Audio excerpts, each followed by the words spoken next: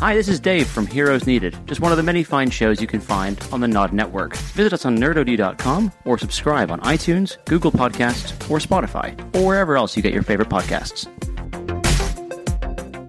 Like, Lego is one of the cleverest things in this entire world. We've got whatever Elon Musk's doing by taking over people's brains, and then we've got Lego. It's quite amazing.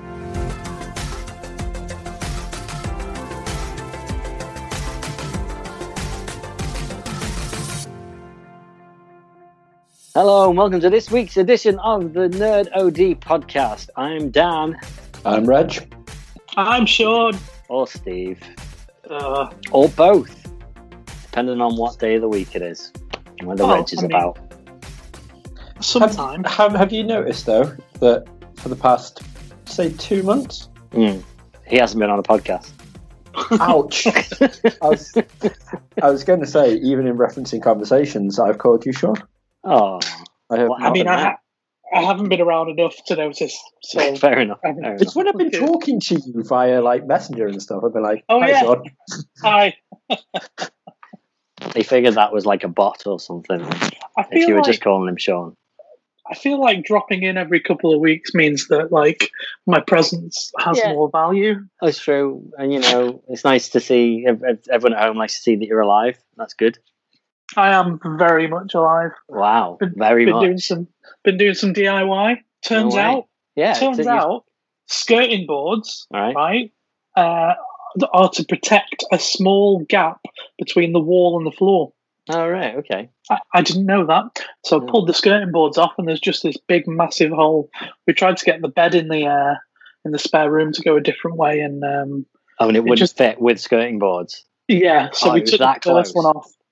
And then it still didn't fit. So then we took the second one off and I was covered in blood. And it was one of those situations that escalated. You know, you have an idea and you think, that'll be easy. And then you crack on with it. And before you know it, it's like that scene from 15 Stories High where he's pulling at the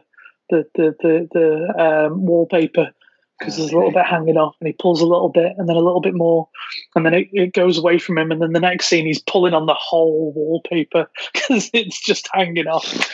That was me with the skirting board. Just don't open the window because you would suffocate, because that's what happens in space. Oh yeah. Yeah. Do you want to see for those audio people? Sean's set his little background as he's like on a cartoon spaceship. It's exciting. Do you like my shirt, by the way? Yeah. Wearing a Troy and Abed t-shirt. Oh yeah, I can't quite see it. Oh, there you go, Troy and Abed in the morning. Oh no, you've got all weird. That was just weird. Yeah. What experiments have they been doing in that? So it's been a couple of weeks, guys. We missed a week. That's the first week we've missed, I think, since COVID, since we came back. Am I right? Am I accurate with that? I think so. You are very accurate, sir. I think, like every other company, we can just blame it on COVID. The things companies have been blaming on COVID. Blame me going and having a lovely birthday long weekend in London on COVID. Definitely COVID's fault. To you. It was very weird. I've got several things I want to talk about this episode. One of them is my trip down to London. So we went on the Sunday, like early morning, like 5 a.m. or something like that, and drove to Thorpe Park. And this was my first taste of social distancing in theme parks. Oh, what was it like? So over this trip, I went to Thorpe Park, I went to Chessington, and I went to Legoland. Okay, and it was all very different. Thorpe Park, the demographic there is very much sort of, I guess, teenagers and kids, millennials. Those guys. None of us 80s kids. And they don't care. They don't really give a what, do they? No. That's the millennial way. Sorry, any millennials listening. So it was quite, and Thorpe Park's quite small and it's quite compressed. It's not like Alton Towers where you have to walk 20 minutes to get from one ride to the other. You're literally 4 minutes and you've crossed the park. It's a small park, very small. And apparently they're only filling these parks to about 60% capacity. Yeah. But then the rides are only running at about 60% capacity. So it was like, okay, it's August and it's a Sunday. It's probably going to be really busy, but yeah, maybe not because, COVID. And it was quite busy, and the queues were generally, at the exit, and they didn't really want to fill it up past the exit. I think the longest we queued was maybe about 2 hours for something. It was generally, I want to say Colossus, because it was, I think it broke halfway through the queue, but it was generally an hour to an hour and a half. And the problem is, obviously in a queue, they've put all these helpful dots on the floor, just like our supermarkets have done. And it's quite easy for you to just, right, you guys stand there, we'll stand here, you behind us stand there. Now, for me, I don't care what everyone else is doing in front of me. And I don't care what everyone's doing behind me, except for the person immediately behind. If we leave a gap between me and the next person in front, that's my job done. I just want the person behind to do the same. So there's a gap. And it was 50-50 on whether the person who was behind you cared. They would either just be standing right behind you and you sort of shuffle forward, and they shuffle forward. So it was a bit of a loss. All you could do was try and leave an obnoxiously large gap between you and the person in front, so they could notice and then go, "All right, this guy's actually cares about dying," that sort of thing. I've started in those situations. I've started just turning round and looking at the person, doing the cinema turn. Someone talking behind you, though. No, I don't. No, I don't turn with my head. I turn with my whole body, and just facing them, and I just look at them. Okay. I'm like, what do you want? Across your what arms? Are we doing? Is it just? No, I'm just like, and it makes them feel really uncomfortable and take a step back. Absolutely. I mean, anyone staring at me like that, but no. Anyway. It sort of reminds them that I exist and I'm not just the back of the head. Okay, I have the front as well. I should have just worn a really big rucksack. Yeah. One that just stuck out miles. Like my old V-Fest one. Have like a what do they call a hula hoop? Yeah. But on a hat. With a... or walk around with an umbrella constantly, just the biggest umbrella with spiky ends. But that was a fun day. I'm gutted though, because it's the first time I've been to Thorpe Park in, I want to say 2 years, since the Derren Brown ride opened. Did you go on it? No, because it's closed. Oh, no it's way. The only one that was closed because you have to put a VR headset on, and they're like, can't be bothered cleaning them every 5 minutes. Yeah. So they don't do it. No way. Yeah, and then it was bizarre. Some rides they would go, we're just going to fill every row. We won't. If you're a 2, you'll get a row of 4 to yourself. But there'll be a person in a row behind and a person in a row in front. And other rides, they were like, no, every other row. It seemed to be very just willy-nilly on whether it would. Yeah, absolutely. But from what I understand, there also needs to be a certain weight. Like they want to have a minimum weight. So I don't know why they don't just fill half the seats with those water-filled dummies just to keep the weight right. Do you know what I mean? Yeah. But I don't know. No single riders or anything like that. So that sort of speeds it up a bit, and no fast tracks either. The only sort of fast track-esque thing there was the ride access pass. So if you're disabled or anything like that, you can bypass that queue, can't you? Just don't stand in the queue for the hour. You go off somewhere else for the hour. But yeah, I mean that was Thorpe Park. The worst bit was getting in. So we got there for opening, and the queue. I mean, it was probably at least a half-hour queue to get in, and that was the first taste of people down south and of this age demographic, let's say, don't care. Yeah, they just want to go and have a fun day in a theme park. I'm going to London on Thursday. Okay, well that's where I was on Monday. City Centre. Yeah, so that's the next part of my story. But carry on. No. Well, you crack on. Well, the next day was my actual birthday, and the whole point of this trip was obviously Eat Out to help out for non-British people. The government said they would pay up to £10 per head as a half-price offer on food in any restaurant that wanted to take up the offer, and pretty much every restaurant did, including Coco Curry in London, which you've probably heard me mention Koko Curry in Japan as being one of the most amazing restaurants ever. And just such a simple thing. It's just Japanese curry done right, like katsu done amazingly. And there's 2 restaurants in London. They're the only ones in the UK.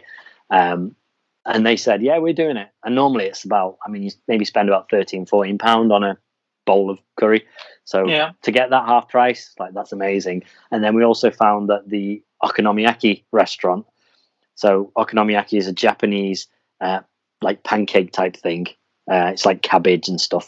I took Reg. If you watch our Baby Metal Wembley video, me and Reg go there, and we had lots of awesome food. Just very, very, very delectable. Yeah, you think it shouldn't be. You'd think Reg would not have liked it on paper. For me to go, hey Reg, we're going to go to this restaurant and eat a thing that is just batter and cabbage, he'd have gone, yay. But just he was rather taken by it, from what I remember.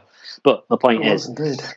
I found that these 2 places were doing the 50% offer, and I was like, can we go to London? So literally the whole point of this trip was so I could eat at 2 restaurants. So I had an amazing birthday lunch and an amazing birthday dinner, which was just great. But anywho, London was bizarre. I've never, like, for the theme parks to be so busy, and I've been over to Liverpool. I'm in Chester, and they're just packed. London was empty. I was on Oxford Street, and it was just, it was probably about 10 to 20% of the number of people there would normally be. We walked into Hamleys, and you know that first floor, you go in and you have all the people standing around doing, card tricks, doing the collar pen things, flying those stupid little robots around and boomerang, all that rubbish, and just hundreds of people. I think I probably counted about 8 people on the ground floor. I've never seen a place so empty. It was great. So that was nice. We had, you'll have a nice time in London.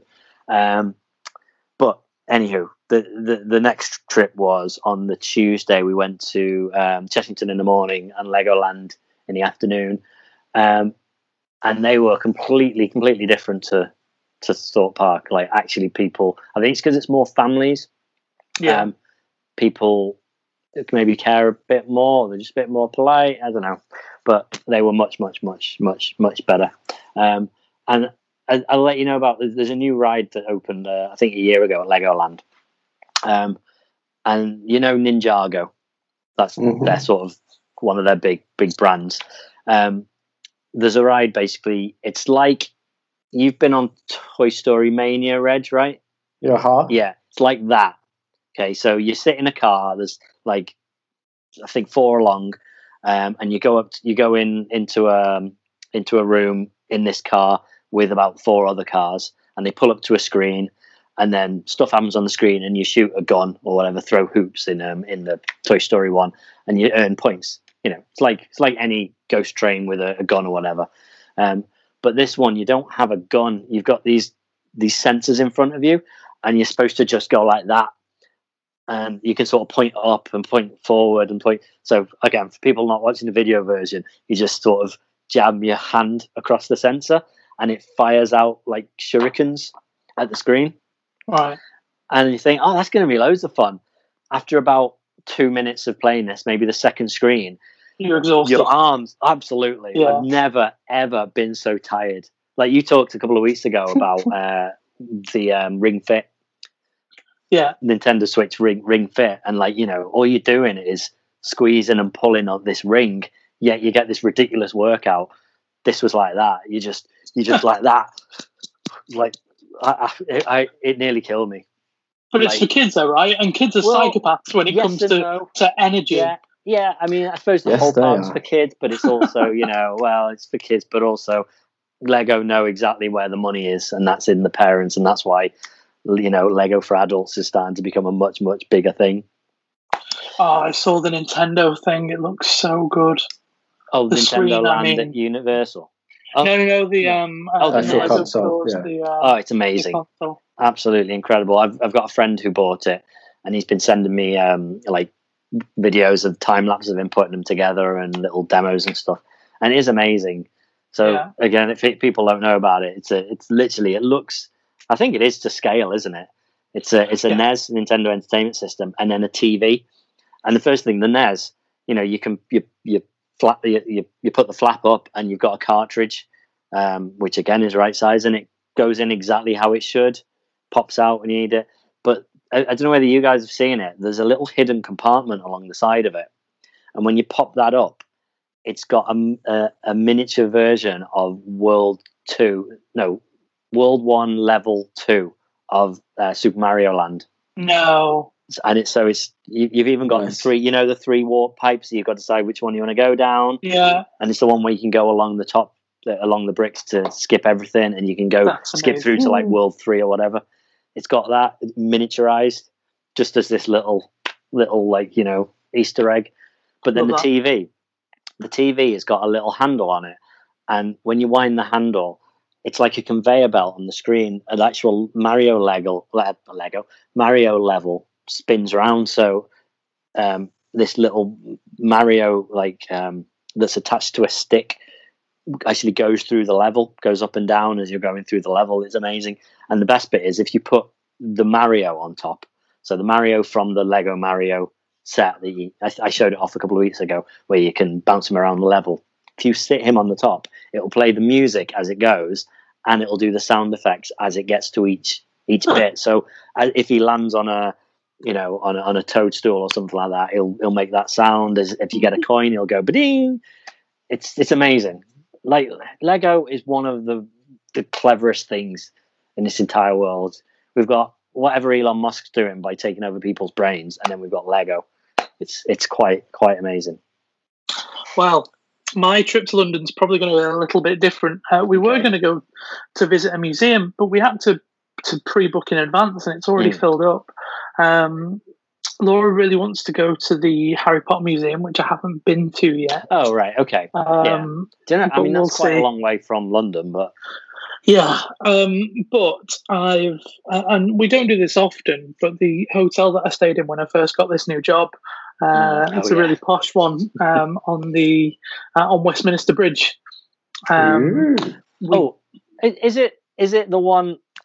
Yeah, you've got the bridge, and if you're facing away from the House of Parliament, it's straight ahead, and it's got this sort of triangle. And it's of balconies, huge it's big glass thing. Yeah, I stayed in that. You say it's expensive. I spent £25 to stay in that hotel. When? About 5 years ago. I can't remember. Oh, was it on a deal? It was lastminute.com did an offer of secret hotels for £25, and I had a gig in London that I wanted to go to, and I'd just have a look.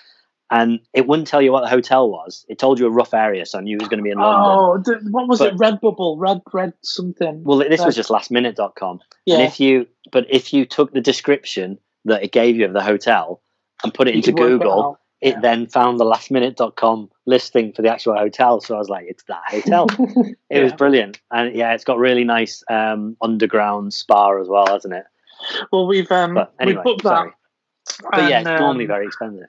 The last time I went, it was for a corporate thing, and the breakfast was poor. It was loud all night, so I emailed in and was like, "This was a bit rubbish." And they said, "Well, when you come back, we'll knock 20% off, and we'll upgrade your room to a Big Ben view." Not that there's any point of that because Big Ben's broken at the moment, but you still get to see the bridge, right, and the rest of London. Yeah, you see the bridge, and you can see the clock probably face. See the eye, yeah. Anyway, the price of the hotel per night was like 160 for the room we're getting. They had it on a deal through the Radisson Rewards card I've got, which is like 110. Basically, it was like 80 quid, which I don't think was bad. No, it's not bad for a hotel. It's in the middle of London. Yeah. So we're gonna pretend to be posh. We're gonna get room service breakfast for £21 each. Do you know about the Harry Potter shop in London? The unofficial Harry Potter shop, I should say. No. So it's near Covent Garden.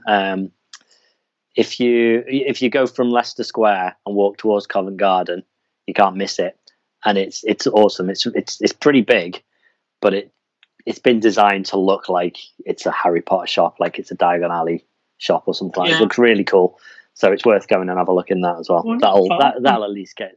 No, absolutely. Westminster's 20 minute like walk. Covent Garden, next door to Covent Garden. So I've been I've been rewatching Silicon Valley. All right. I don't know whether we talked about this before, but the guy that plays Russ Hanneman, the guy who wants doors that go like that, not like that. Yeah. Like that, not like that. Do you know who he is? Tres Commas. Tres Commas. Yeah. No, go on. And who he's been for the past 7 years. Okay. Possibly one of the most famous cartoon characters on the planet. Is it Lion-O from Thundercats? Right. More famous. Shaggy from Scooby-Doo. More famous. Michelangelo from the New Turtles. Mickey Mouse. Mickey Mouse. He's Mickey Mouse. He does Mickey Mouse's voice. Does Mickey Mouse's voice. Have you seen on Disney Plus they put on a load of new Mickey Mouse shorts? Reg always has a story about Mickey Mouse. Have the new design Mickey Mouse. Yeah, but have you seen how fucked up and weird they are? Like I literally had to turn one off because Oliver was looking quite shaky at it. So they were going to Mickey was driving and his car broke down in the middle of this dark woodland area, and then out of the blue, Goofy just rises up as a zombie and starts chasing him, but his eyes like dragging down and his arms are coming through. I was just sat there like, what the hell? And then Holly goes back on, and I was like, fucking hell! I thought I could leave him watching special guests while I went and made a brew in the kitchen, and I come back and I'm like, fucking hell, I can't even do it. Like the other one before it was you finally realised that the running joke of them is the fact that one wears pants, like Mickey Mouse wears pants, Donald Duck only wears a shirt. So they go into a greasy spooner type place where Goofy's cooking up some burgers, and he just spits down at the grill, looks at them and goes, "Oh, you two, get out!" and starts like proper kicking off in a weird accent that doesn't sound anything like Goofy. Yeah, and he's just like, "Can't you read? No shirt. No pants, no service, get out." So they decide one of them is going to get naked, and then the other one wears a shirt and pants and goes in and buys the stuff. Makes perfect sense.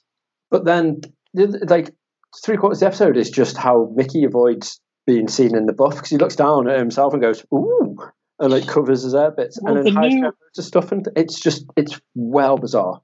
I think the new Mickey animation is in itself, even without a story, it looks a bit weird, and they've started designing the new sort of like range in the Disney stores slightly differently to match his new appearance, which some people don't really like, but I'm getting used to it.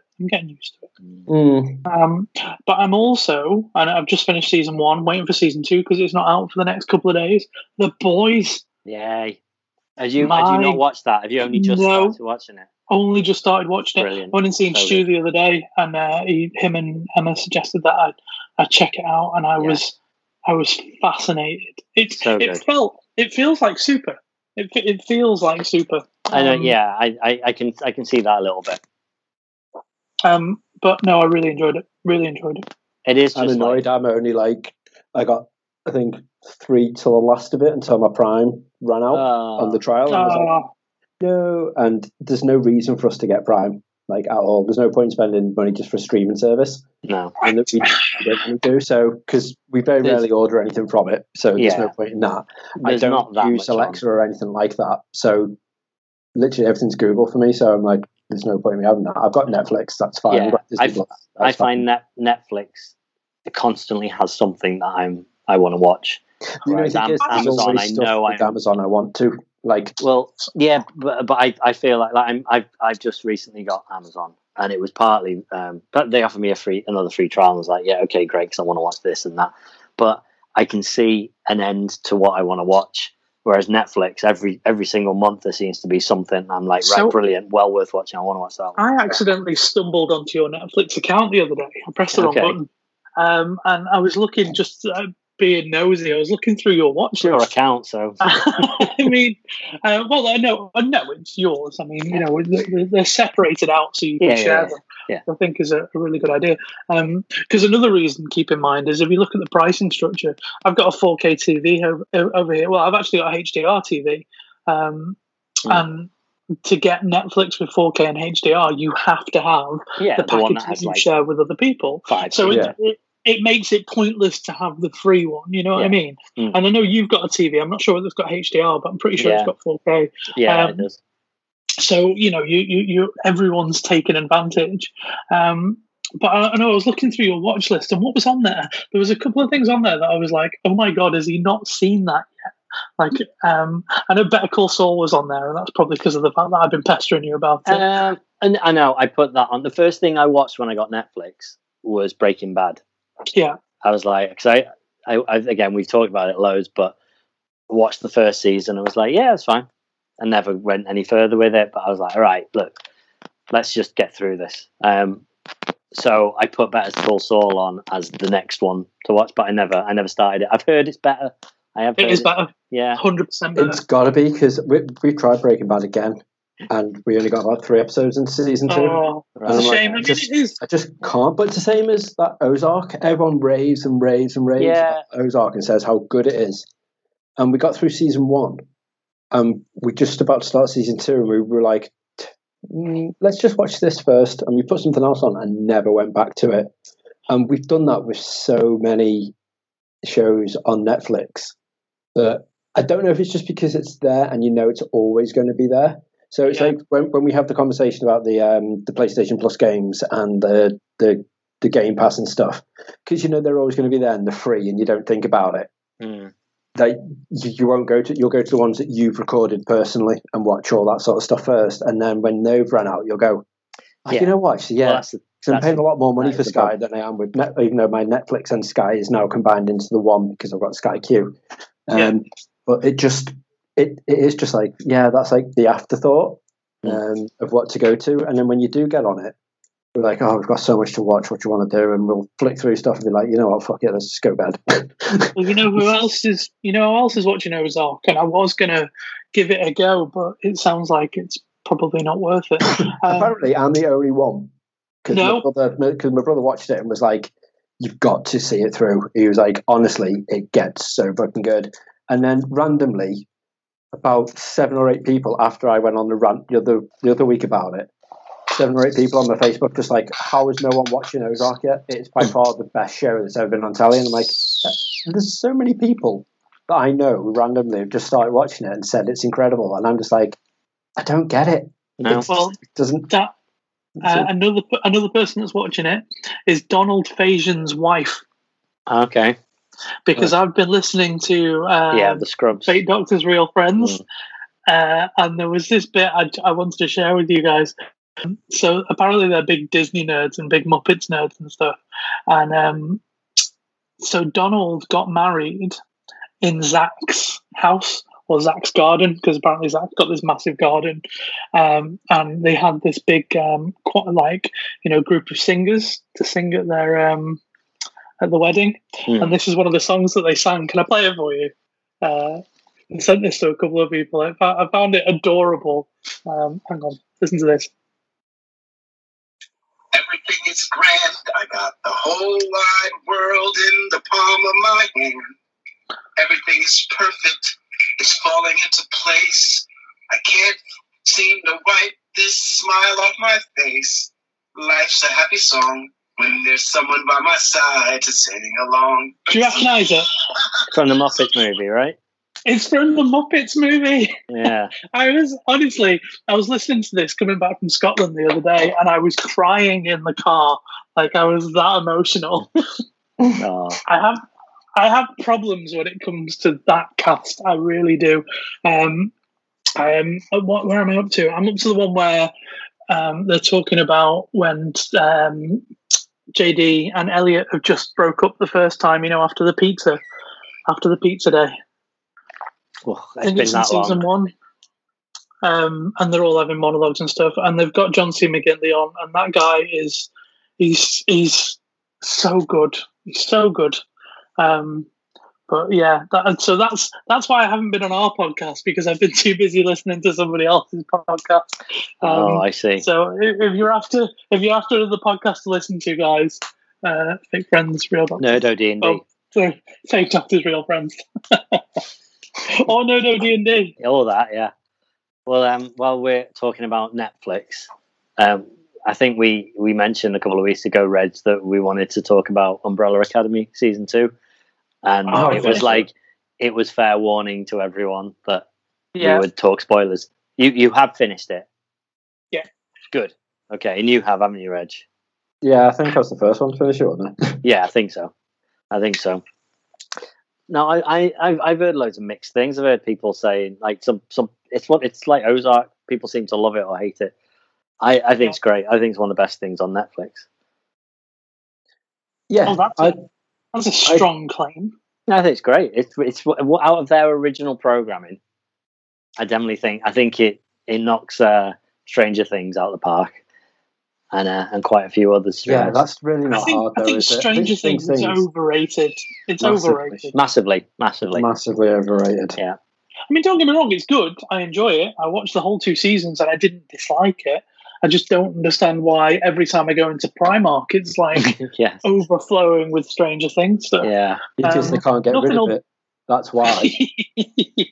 Because the best show on Netflix was the OA. I'll fight anybody that says otherwise. I did get through season 2, by the way. And what did you think?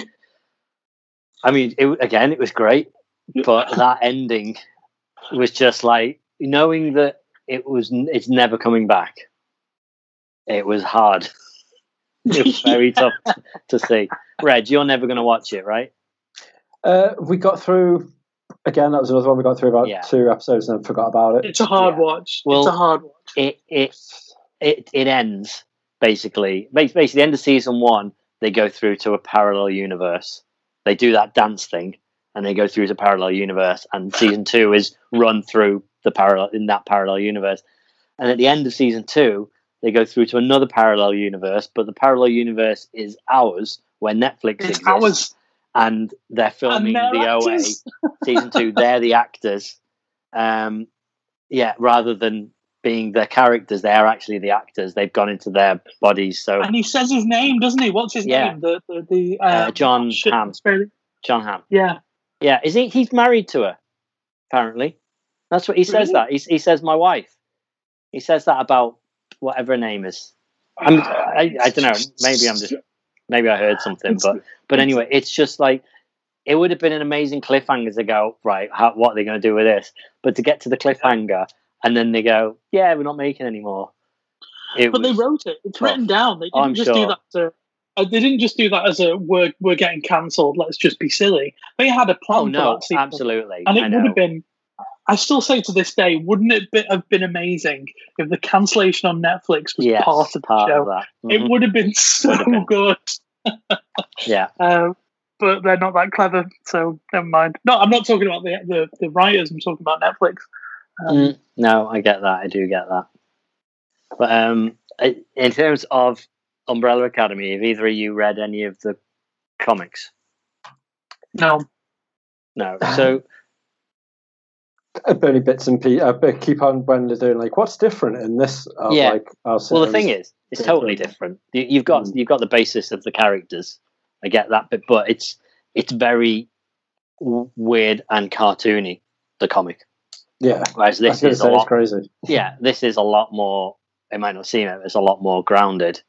But it's like The Walking Dead. It's really nice knowing what a story is, and then seeing how they're doing it differently. So, like the second book is called Dallas, and it is all about assassinating the president. And the first season is all about the white violin and everything like that. So it's nice how you can see where it's sort of heading, but it veers all over the place. Yeah. Well, it seems like, I mean, if you look at other shows that have been adapted from books or cartoons, it's so difficult to bring a book or a comic to screen, like verbatim or honestly. Yeah. They all seem to be kind of just loosely based or strongly based. But there's definitely parts that don't drift. fit on a they TV show. Yeah. But I think that's just because, I mean, I was thinking about this, about the Last of Us TV series they're doing. And however, I was going to say, however disappointing, the second game was great, plays great, but the story did just frustrate me a bit. And to think like how they would translate that, I can absolutely see certain parts working, but in other ways, them having to change it massively to get it to work on TV. And it's just how TV works differently to, once you've got that interactive element, it's different. You feel like you're in that game, but when you're watching a TV show, I'm more interested in where have they decided this story is gonna go, and you just I'm trying to think of a time when there hasn't been a conversation or an exchange publicly about what was better. Or the books were better, or the TV shows were better. Oh yeah, in every single.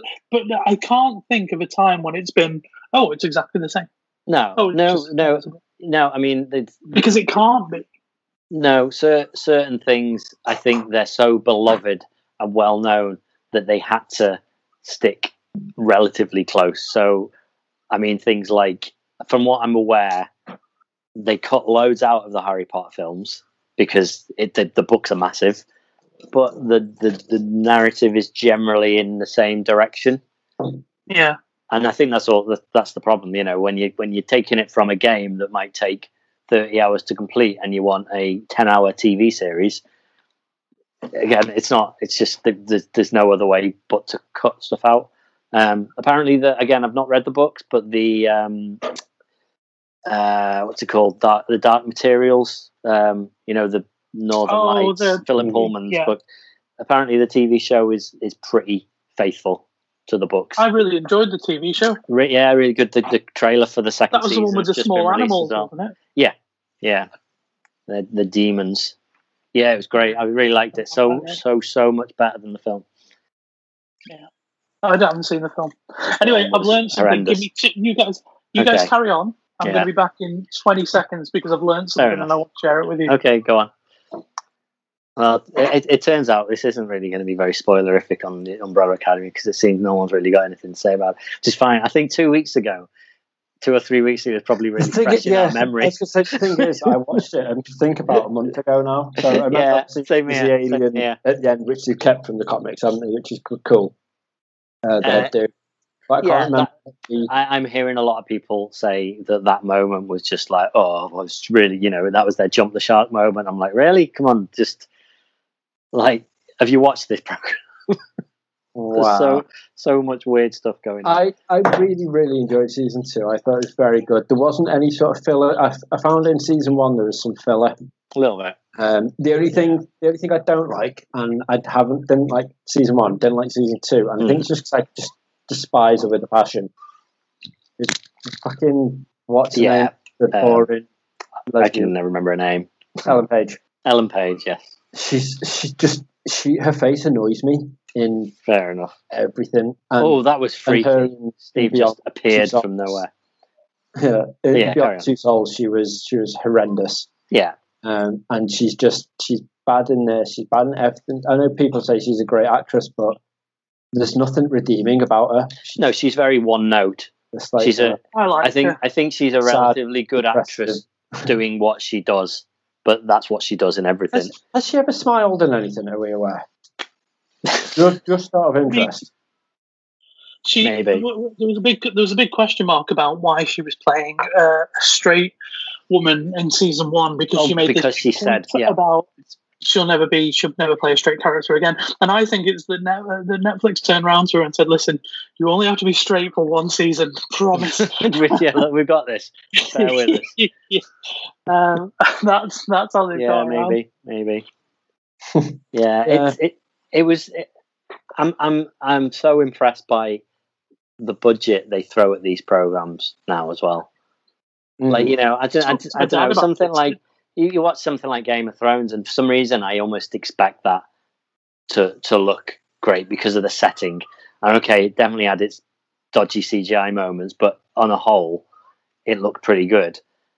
But then these programs like that and like Stranger Things and things, I just think, I don't know, when it looks as good as it does, it looks like a a $200 million film, because it pretty much is a $200 million TV show. And that's the thing, they don't give 1/10 the budget. They don't get 1/10 the budget of a feature-length film. They get that, like each episode is getting roughly the same amount of budget as a feature-length film. It's sometimes more. Like if you think about how much money they spent on Westworld per episode, it's ridiculous. The gross of Westworld, the net cost of Westworld for some of the episodes exceeds some top 50 IMDb movies. It's insane, ridiculous. Have you watched on? Oh, sorry, go on. Do your learning thing. No, it's all right. Go on. No, I was going to say, just have you watched on Netflix The High Score? No, documentary. Oh my god, it was so good. Is it? Because I've not looked at anything of it other than I saw the trailer, and immediately whenever there's anything that is a game, the documentary or TV show, it's always the same. Like it looks like it's done by someone who doesn't know anything about games. Oh no, that's just all not right. This is done so well in that aspect. It's just they're like, oh, let's make it look like Pac-Man, and it just always has that same visual. Is this a 6-episode thing that talks about different? Yeah. So different it's Charles Martinet, whatever he's called, the guy who voices Mario, who narrates it all. Okay. Like the graphics and everything about it. It's him narrating it, and it's really well done. And the graphics surrounding it all are brilliant. Like, so when you talk about the budget, it's like, even this is a documentary series going through. Like, it must have a decent budget behind it for like some of the stuff they find out and that sort of thing. It's great. My issue is, again, I think I was expecting either too much from it, or B, because it's a really interested hobby of mine, I've already knew everything that they've done. Yeah, could be. My other main concern over it was that, so you start talking about how the consoles first came into it in Nintendo, and they're like, here's the background of Nintendo, and it's like, oh, this will be fun. When you're talking about how it started off as like, doing the playing cards, and then these bring toys into it. And I was like, brilliant. And then they skipped ahead though, didn't they? Yeah, and then, well, I suppose they had to, because they didn't really want to talk about the hotels prostitute use. Yeah. So they had to be like, let's ignore this bit and let's just crack on to the Nintendo championships, and let's focus of this what could be an awesome episode detailing every amazing part of Nintendo history. To let's talk to this one kid who won the Nintendo Power Championships, then let's not show the actual prize he's won. They show little bits and pieces of his collection, but the actual trophy is worth something. He blatantly pawned because there was nothing there. Yeah, to show it all. Yeah. And you were talking about how when they had years back before you had the internet, you used to be able to phone up and do the chat lines. And stuff. Yeah, to get cheats. And how those guys were gods. Yeah, because they never got games or tips in advance. When the game came out, so they had to play them. They got the game at the same time, so they just created Bibles on the fly. So when a game came out, they'd be like, right, as soon as it hits midnight, everyone started playing it. So when someone phoned up, like little Timmy was just like, I'm stuck on this. How do I do this? They're like, fucking hell. And he's showing you the big Bible and stuff. And it's like, it's cool to see it because I've read loads about it, but I've not actually seen it before. I never thought of it like that. It was things like, go on, sorry. I was going to say, and how they were talking about how, they were a bit worried about going into work because there was 500 titles out at that time that someone could call in about, and they have to literally play every single game, and they could be calling up about some random chess game that nobody's ever played. I don't know. Yeah. That was interesting to me. Yeah, but it's things like when they were talking about, so they've done the birth of adventure games and RPGs. So they're focusing on RPGs and stuff, and then they were like, and then right at the end of the episode, they were like, and that turns us into JRPGs. And then so Final Fantasy started off as just it was going to be a one-off. But now it's a multinational selling £1 million fucking gaming franchise. Not what happened throughout that process. They did a tiny little bit of the artwork from the first one to be I was the artist on it, and now I do crazy things that I didn't expect to have to do. Yeah, and then it makes you think, who was this for? Yeah, if you're interested in it because you like games, you're absolutely right. You know all of this. Yeah, and the stuff that is of interest, you go, yeah, people won't be interested in that. And I'm like, no, I was. That's why The first one I watched was like, "Ooh, adventure and RPGs." I'll watch that one. What annoyed me was how they dedicated that one episode talking about the demise of Atari based on that ET game, and then they were talking about the guy that made that ET game. And they went into I promise I didn't mean to do it. Yeah, but they went into the background of how that happened. Like, it happened based on the fact that they asked this teenage kid if he could do, because he just finished, what other game did he just finish that was a success that he had like 9 months to do, and they were like, look, can you do ET in 9 weeks? And he was like, yeah, all right. Like, that was the first thing. But the second thing, and this is what really gets me, what really annoys me, is it wasn't him that was responsible for that game. It was Spielberg. He had the final say. He had the sign-off on it. And he also, and they made a point in this show, he had very little input on what it was going to be like. Like when that kid first went to talk to Spielberg and was like, what do you want it to be like? You know, what kind of game do you want it to be like? And he was like, can you not just make Pong again? Like, can it not just be like Pong? Like, Spielberg was completely uninspired for the game. And when they asked him if the game was okay, and Spielberg was like, yeah, it's fine, it's his fault. Spielberg was the reason why Atari failed. Wow. I won't hear anything else. He had a lot of say on ET.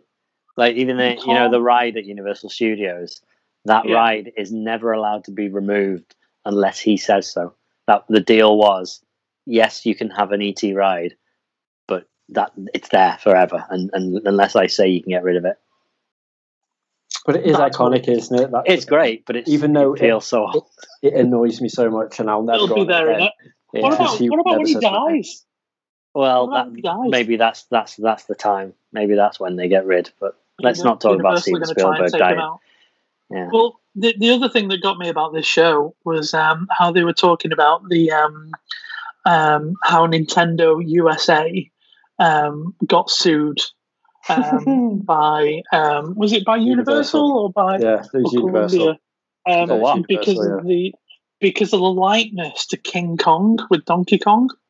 Right. Okay. So they were saying, look, we're going to sue you because you've copied our character, basically.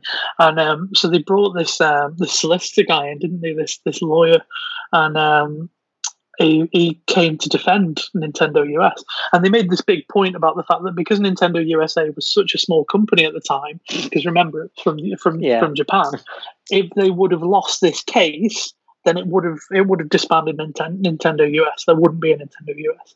So he was like paramount to the future, and he ended up arguing the case by being like, well, look at all these other comparison people that that they were looking at, like Kong automobiles and stuff, and all these other fair trade common license things that he was like, if you're going to sue us, you need to sue all them too. Anyway, they won the case. Of course they did. And Nintendo said, right, we're going to make a character based on your name to say thank you. Guess what his surname was? How do you not know this story? I didn't know it either. Jack Kirby. It's Kirby. Yeah, goes up because he also won the fight as well, because it turns out Universal didn't actually own the rights to fucking King Kong. Oh, is that why? They didn't mention that. Yeah, so that's what they were saying. It was like, yeah, but he is our character, and he's got a damsel in distress, and that's it. So that's why Jack Kirby was like, well, look at all these other things that reference it. So we've got the pizza place, you've got the automobile place, you've actually got a tower in Italy or something like that that's called Kong Tower. They've got all these things. He made this joke. You don't own the rights to anything. Yeah. It's not the Jack Kirby, the cartoon, the comic. No, the writer or anything. No, okay. No, he's a very stuffy solicitor. It showed a picture of his boat, and on the side of the boat it said Kirby and Kirby font on there. No, sorry, it said Donkey Kong, didn't it? He's got a Donkey Kong boat, and he made a joke. He said, I did consider suing Nintendo US for using my name because they didn't have permission to. But what was really sad was at the end in the credits, John Kirby, that's it. Jack Kirby, John Kirby. He said that he died last year, which is sad. But yeah, that's where Kirby comes from. All right. What was your thing you wanted that you learned that you wanted to go and tell / show us? So, happy Halloween, everybody! Wait, can't see it. Actually, I might. Okay, hold it there against you. Wait. Choose background effects. You have a Mickey Mouse cup. There you go. Yep, I see it. Right. A Halloween Mickey Mouse cup. Okay. Because happy Halloween, guys! It's nearly that time. It's nearly that time. In like 2 months. Right. Oh, for goodness sake. He's learned to do the cup song, Reg. So can we mute him and just carry on a conversation? Yeah, go on. You've been that bored, even though you know certain people who are permanently off and have absolutely nothing to do and have been texting you rather regularly to say, would you like to do this? Would you like to do that? You've been away. Okay, that's fine. I've not been doing it on those days. I was only away for 3 days, but okay. It's fine. It's not like it was my birthday or anything, you know. Happy birthday, Dan. Yeah. I've learned this for you. We'll get on with it then.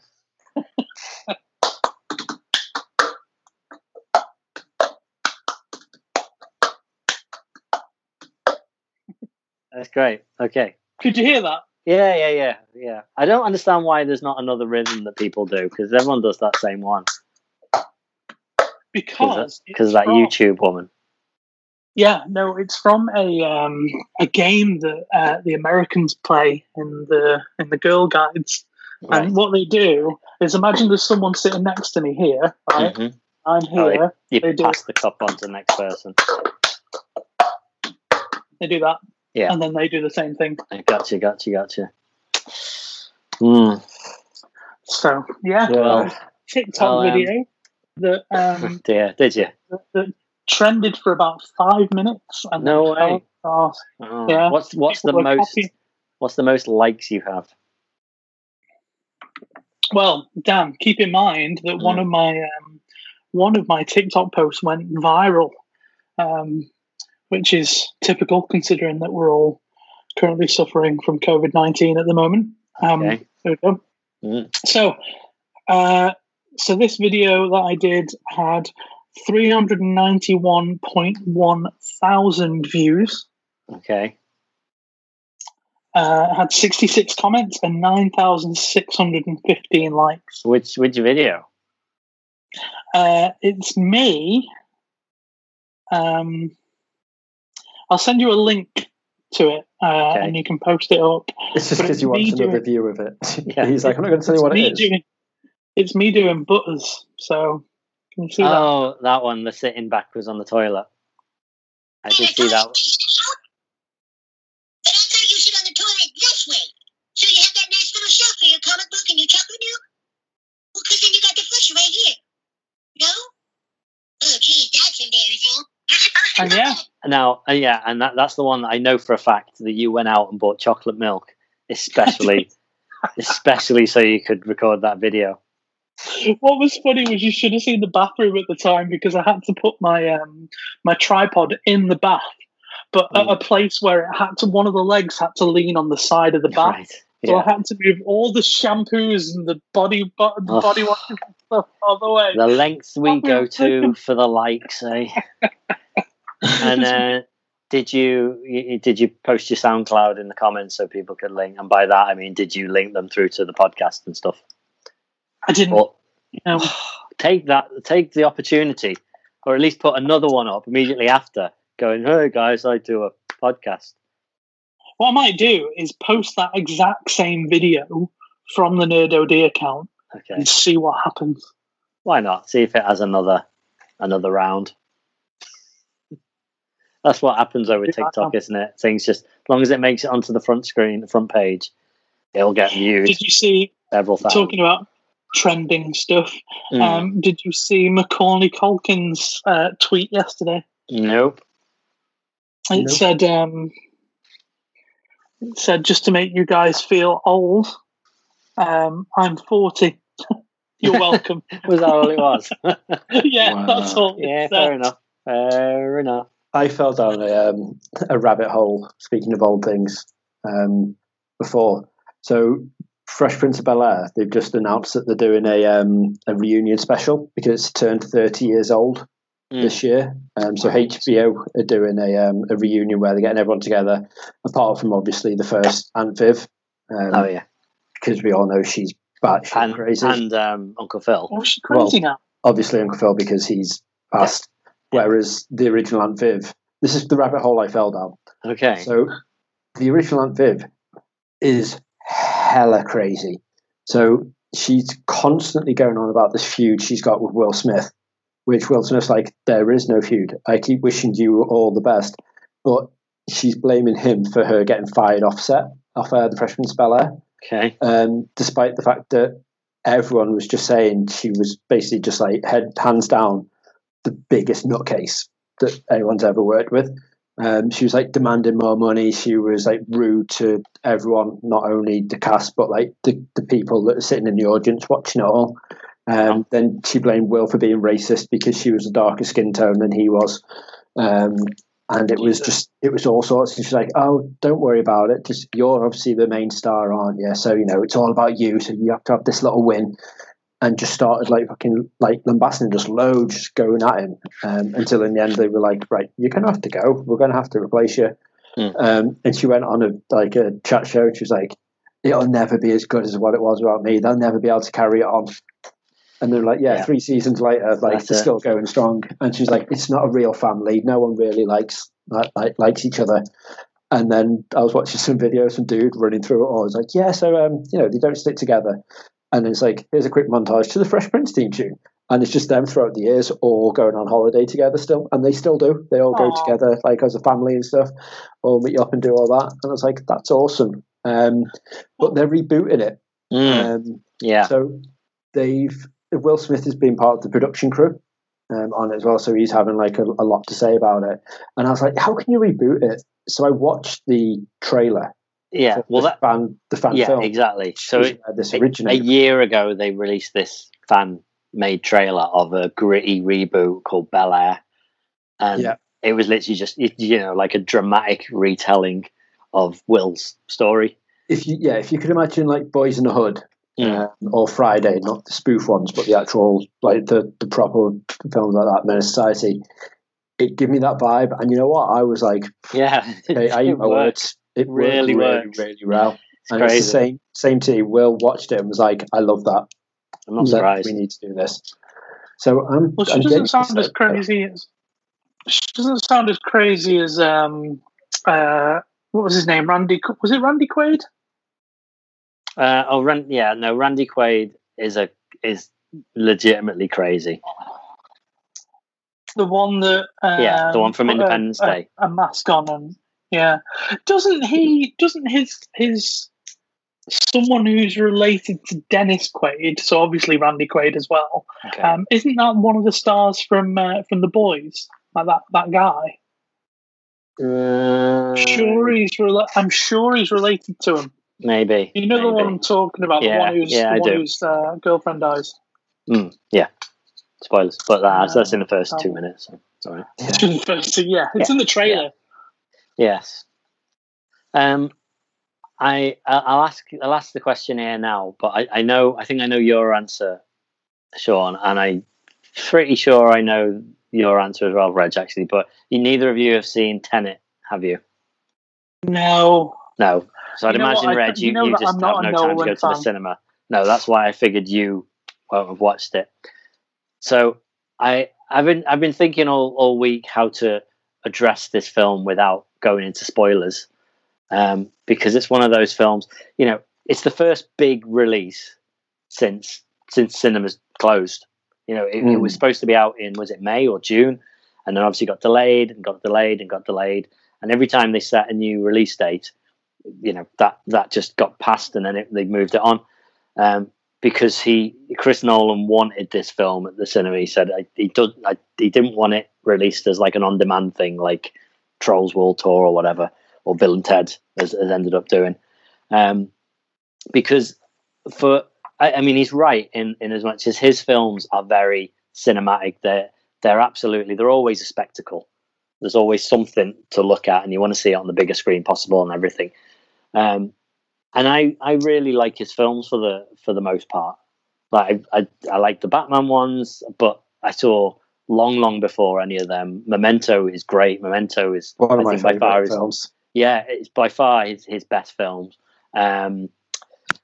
Excuse me, I knocked my camera. What was the Insomnia, the one with Al Pacino and Robin Williams in? That was great as well. I really like The Prestige.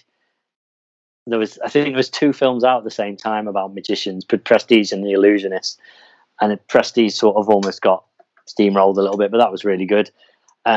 Inception, I like, and while it's really complicated, I know a lot of people who came out of it going, I just don't understand it doesn't make any sense.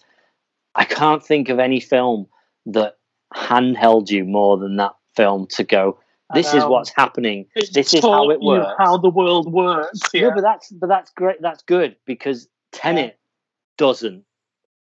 Tenet Tenet, without completely ruining what the whole plot is, I think that people know the basic gist, that it's about being able to go backwards through time.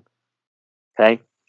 So not necessarily time travel, but the whole point is Tenet is a palindrome, and it's like that. So you've got people who go forward, and you've also got people and things that can go backwards like they're going forwards. So in the trailer it shows like a bullet going back into the gun and stuff like that, and he's like, whoa, that's cool. And then she explains, you're not firing the gun, you're firing the bullet, you're catching the bullet. And basically it's half James Bond film and half Christopher Nolan weird crazy idea, let's make a film around this one idea. And the James Bond stuff is really badly done. It makes you want to go, like, within the first 10 minutes, this guy gets recruited by this Tenet thing, and they explain what's going on. And he goes, right, wait a minute, but what if, and he gets cut off by this professor woman, and she says, no, just don't think too hard about it. You won't understand it. And that, 100% is Chris Nolan saying to the audience, this doesn't make sense, but don't think about it, because you're going to ruin the movie if you overthink it. Because he's got this idea that runs through the movie. Well, doesn't even run through the first hour of it. There's nothing about it. But once it comes in and you get all these backwards bits, it doesn't make sense. It completely falls apart. But it's like he's just gone, let's just brush it under the carpet and hope that no one realizes. But see, that's what I felt like he did with Inception, and that's why I got angry. I think Inception did it. It made sense in that world. Everything made enough sense for me to go. Not Inception, sorry, Interstellar. Because I love Inception. Interstellar was like the first step on the way down to the basement that Tenet belongs in, to be honest. Because that was my issue with Interstellar, was the fact that there were some bits that were like, okay, we're not going to get this as an audience. No. Like, I mean, I guess you are if you're not going to think about it. But if you're going to think about it, it's not going to work. Yeah, I don't. From everything that I've learned from Chris Nolan films, it's that it's good to think about it and work it out and have all these theories. Yeah. It's like, spoilers, but it's when he spins the spinning top at the end of Inception, unanswered question. Yeah, exactly. Things like that. It's left open, but it's explained enough to be like, right, I understand the levels here, and that they go slower as you get further in, and then the kick, and it works. It all works. It all makes sense. But this film doesn't, and I think I might give it a miss. Otherwise I'm going to get mad at it. Well, so the other thing is, I was like, I don't care anyway. It's a Chris Nolan film, and I'm going to go to the cinema. I'm going to enjoy it in the cinema. And I went to see it in a really good screen as well, supposedly really good sound. It was the worst sound I've ever heard in a film. And really, I was thinking about this totally independently. And then I watched a review, and someone said exactly the same thing. And I was like, so it wasn't just my screen. He's always really big on big, loud sound effects. Like, that, just like this noise. That's like 90% of the film is that sort of noise. And the audio, the actual dialogue is really low in the mix. It's really quiet to the point where I needed subtitles. And Kenneth Branagh plays this Russian like crime boss, like weapons dealer. And you can hardly tell what he's saying half the time, partly because it's in this accent, and partly because it's really quiet. And it was and even when there was a big action scene and there was just loads of gunfire going on, it felt really tinny and it hurt my ears. And that, along with not really getting what was going on, but knowing that neither does Chris Nolan really know what's going on, kind of ruined it. So I'd love to go more into it, but it's absolutely one of those films that I definitely don't want to ruin any key things. I'm just happy that I'm not on my own in this little boat of not liking Christopher Nolan anymore. Oh no, thing is, I like everything else. Even Dunkirk was good. I like Dunkirk. I was disappointed that it was like, I think before Dunkirk came out, I was like, it's not. I want a Chris Nolan film. But Chris Nolan films are these, it's almost like an M. Night Shyamalan film. You expect a certain thing from it. You expect this really slightly confusing, but if you just think about it enough, it starts to make sense sort of film. And I thought it wasn't going to be that at all. It was just going to be this war film. Unfortunately, it did have an element of that with the whole, it showed. I'm trying to remember now. It followed like 4 characters, didn't it? And it was like 12 hours, 12 days and whatever. It was. You didn't know that it was at different times, but then it would all build up and end at the same point. And I thought that was really clever, that there was all these little twists and things. You suddenly went, okay, that makes more sense now. So I appreciated that. Go on. I was going to say, if you'll allow me to, because you just mentioned M. Night Shyamalan. M. Night Shyamalan. I wanted to loop back on that. To what's his name? The kid from Sixth Sense. Haley Joel Osment. Yeah. Have you finished on Tenet yet? On what? On have I finished talking about it? I kind of, yeah. Go on. Because I just wanted to, because I'd also just got IMDb up because I wanted to check on that kid that plays Huey Campbell. Right. So first of all, the guy from Sixth Sense, Haley Joel Osment, plays Mesmerize or Mes. It's something like that. His special ability is that he can read people's minds. And I'm not going to give too much away, but he was basically, as a kid, he could do it as a kid as well, and they made a TV show about him, and it shows this Haley Joel Osment's character as a kid, and it looks nothing like him, and it just really took me out of the moment of, hang on, that's not the kid from if you're gonna pick a kid, if you're gonna pick an actor that you're gonna show as a kid, don't pick someone that we know what he looks like as a kid. Absolutely, 100%. That threw me off. That threw me off as much as remember when we watched Suicide Squad and they came up with Suicide Squad closed captions halfway through the film, and it was like, I'm watching a film. I think I talked to you about it. It was at the cinema. I'm sure it was Suicide Squad, but they used the wrong font for captions because someone was speaking in a different language.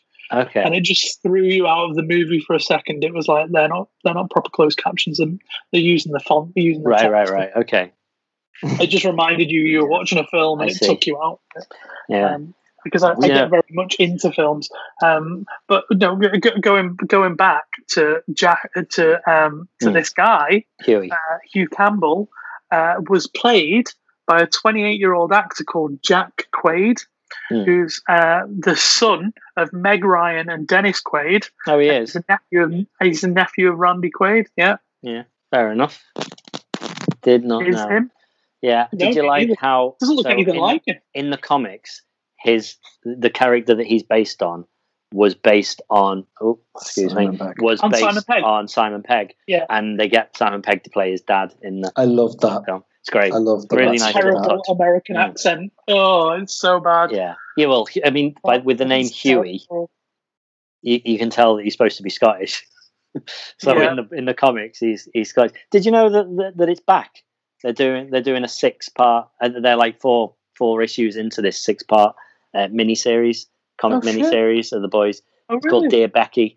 It's about his girlfriend that dies on a train. Well, I was when I first started watching The Boys, I was what was I eating? Oh, I had some ice cream. I sat there eating ice cream, and Carl Urban came onto the screen. Of course, the guy from Star Trek. I'm sure he's been in other things as well. Yeah. But he comes on as what's his name, Billy Butcher, and he starts talking, and I nearly hurled this ice cream pot at the TV because I was so angry at his English accent. I was so mad. Because at first I thought he was American trying to do English, and he couldn't decide what the difference was between Australian and English. But then I learned he's New Zealand, so it's like, right, okay, that's his New Zealand accent sneaking through. But he's terrible at English. He's so bad. Well, it's supposed to be a really thick Cockney accent, so he's doing that typical. But it's just bad. It's just bad. He's generally, apart from the accent, he's great, and he's generally really good in anything. He was great in Dread. There was a show that was on Sky that was only lasted one season, and he was a cop, and he had a partner that was an android. I can't remember what it was called. It was really good. It only lasted one season, got cancelled, but it was all about. Like, oh, it's Detroit, and I'm like, no, it's not. No, absolutely. But it was generally. Yeah. But it was about 4 years before that. Yeah. But yeah, anyway. We need to wrap up because I've only got about 8% battery left. But you mentioned Suicide Squad. We obviously won't talk about any of them now. We haven't talked about anything from DC Fandom, which was there was so much. Last week was frustrating because it felt like in an E3. Like the next day, I went onto YouTube and I was like, "Oh, great! I've got a Batman trailer. Oh, okay, I've got a Suicide Squad trailer. Okay, we've got a new Wonder Woman trailer." It was just everything. The Suicide Squad game. Yeah, Justice League Snyder Cut, which seemed like the world's most pointless trailer. And Zack Snyder is obsessed with the Leonard Cohen version of Hallelujah. Yeah. Like, do you remember the really awkward sex scene in Watchmen? Yeah. With that music playing. God. It's such a bad... I know that's the original and everything, but it's such a bad version of that song. Like, my original was a Jeff Buckley version. So, no, not the X Factor version. Fair enough. But, infinitely, but it just... Anyway, there's a lot we need to talk about those as well. And Batfleck coming back. Batfleck. Yay! In the Flash, which I can't believe is still happening with Ezra Miller, but, fair enough. Great. See, I just think they're monopolizing on the fact that Marvel are in between stories at the moment. They've gone, right, okay, let's take advantage, because they couldn't really compete. I don't think they can. I still don't think they can entirely, but it just, they need to have their own thing, and at least they're trying to do like that. They're monopolizing on this time. Yeah. I mean, it makes sense what Sean's saying, because it is the perfect time for him at the minute to be like, hey, check us all out. The downside is that when the stuff comes out, it's usually pretty shit. Yeah. Like, I like the look / feel of the new Batman, the Batman trailer. The thing I don't like, though, and it's not because it's Robert Pattinson, before anyone says it, I don't like the fact they've used Nightwing as Batman. He looks like you've got like, how do we design the Batman to be slightly different than everyone else's interpretation? Right? You know how he used to have that guy that was Robin, and then he moved him across into Nightwing, and he had that cool emo look. Yeah. Well, right? Maybe it's that that's they're saying like Joker film and Justice League and that Batman and the Batman from the film, they're not connected, but maybe they are. Maybe this is like a Batman replacement. It's like when they did Batman of the Future and stuff like that, and it was another Batman. Maybe that. Maybe it could have the hint as to why that's the red that they focus in on. The red. Could be, and I think the Joker is going to be connected to it in that these are, because you see sort of Joker-esque people, don't you? I think the idea is, I think they're hinting at it being these are his followers.